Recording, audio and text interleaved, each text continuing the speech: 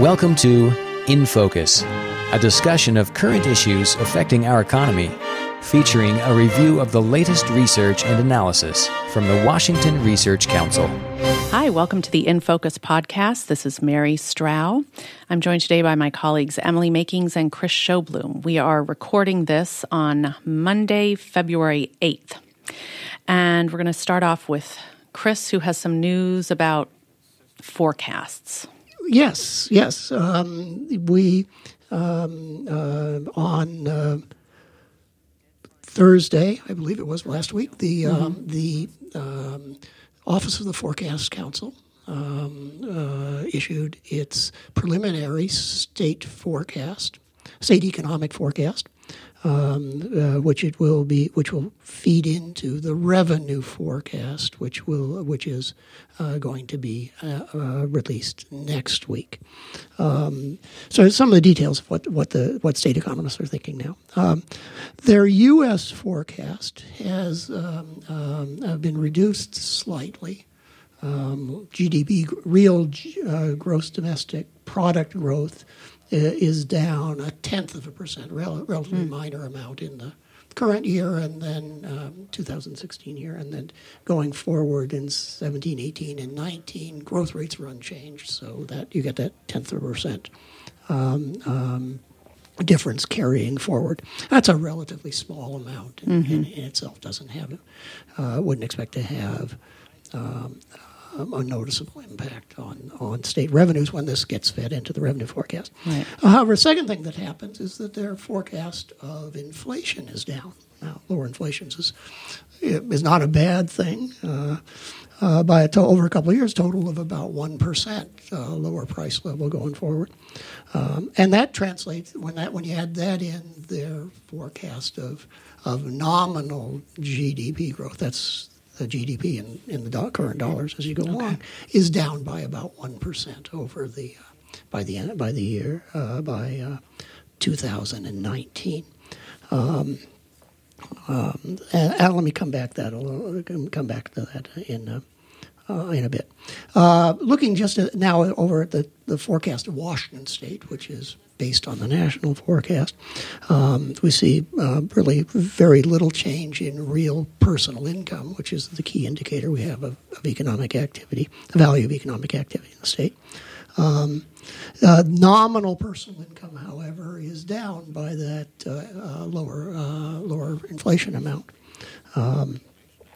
Employment shows slightly slower growth with a net of about 15,900 jobs in the state in 2019. So it's works out to about 500 jobs a month or so. Okay. Small amount, but it's significant.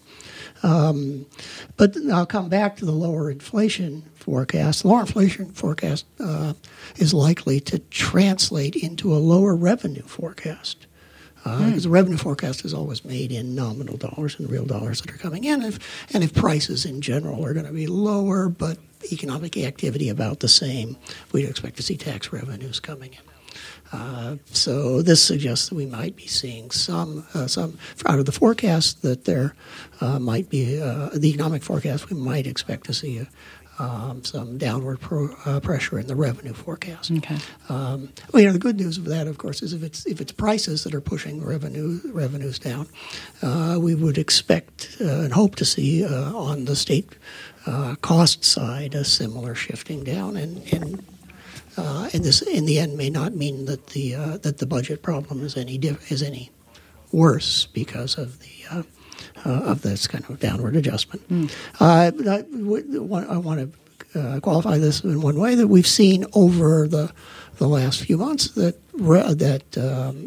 actual collections have been coming in a little bit above forecast, and that fact ought to translate into a higher revenues coming in the future. So we got this push-pull between these two different forces that'll play out in next week in the revenue forecast.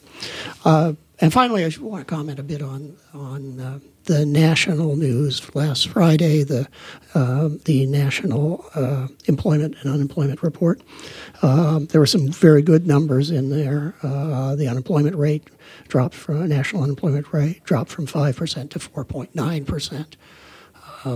There were long stretch of time in my lifetime where we did not see unemployment rate below 5%. Oh, yeah. And so this is very good.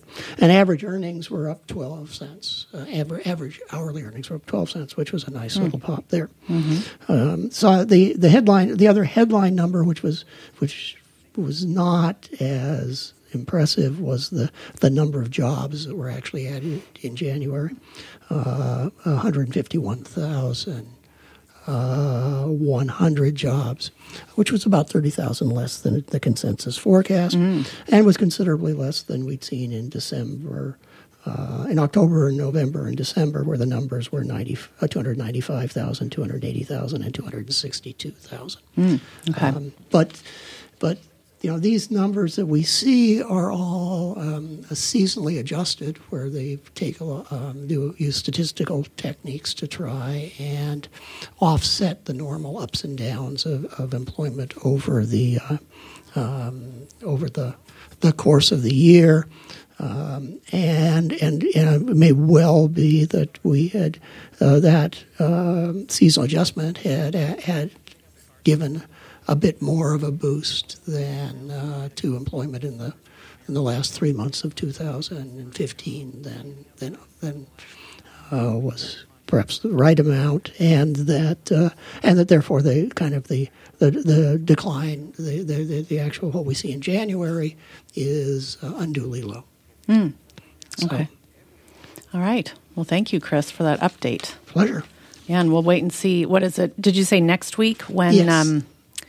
The revenue? Yeah, the revenue forecast. Okay, and that will be the forecast on which they base the supplemental budget, yes. Correct? Yes. All right. So that'll be a pretty big deal. Yes. Yeah, that's always a big deal. Not as big a deal as the forecast will be a year from now. When they're actually writing a full biennial budget. When they're spending a lot more money. Yes. All right, thanks. And Emily, you have some news for us on an interesting court case. Yes, the state Supreme Court ruled last week in the Envision Spokane case.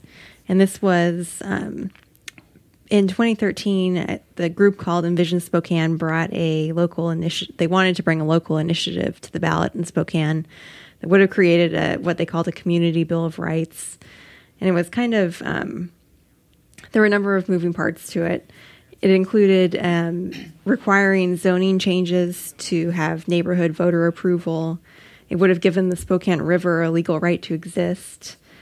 The river a right to exist? Yeah. Does it not have that right now? Apparently not. Okay. Not sufficiently. Anyway. Okay. All right.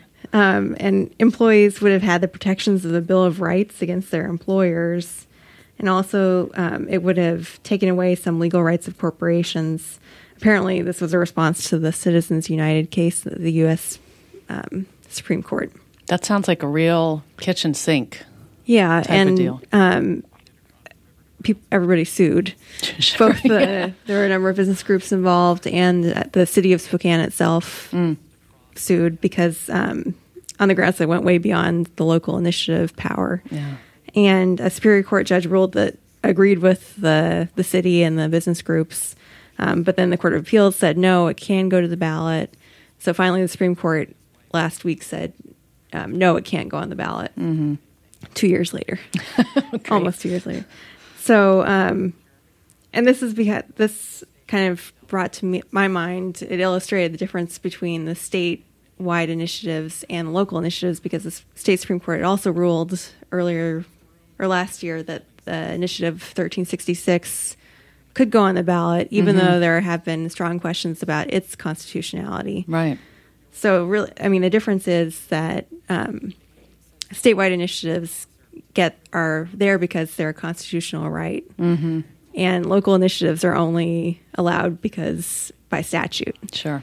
So there's a difference in what can be, in how they can go forward and what they can be about. And so in the local initiative case, the state Supreme Court said, no, you can't even go on the ballot because you're trying to deal with federal issues and who knows what else. And then, but on 1366, yes, you can go on the ballot, and we'll figure out later if it's constitutional. All right, that's an interesting contrast. I'm sure that at least the people who sued in Spokane were grateful for that ruling. Sure. It sounds like it'd be kind of a nightmare to implement. Yeah. All right, well, that's it. Thank you, Emily. Thank you, Chris. Thank you to our listeners, and we'll talk to you next time. In Focus is a production of the Washington Research Council, dedicated to providing timely, credible research and policy analysis supporting economic vitality and private sector job creation. Your tax-deductible investment allows our work to continue. For more information, go to researchcouncil.org.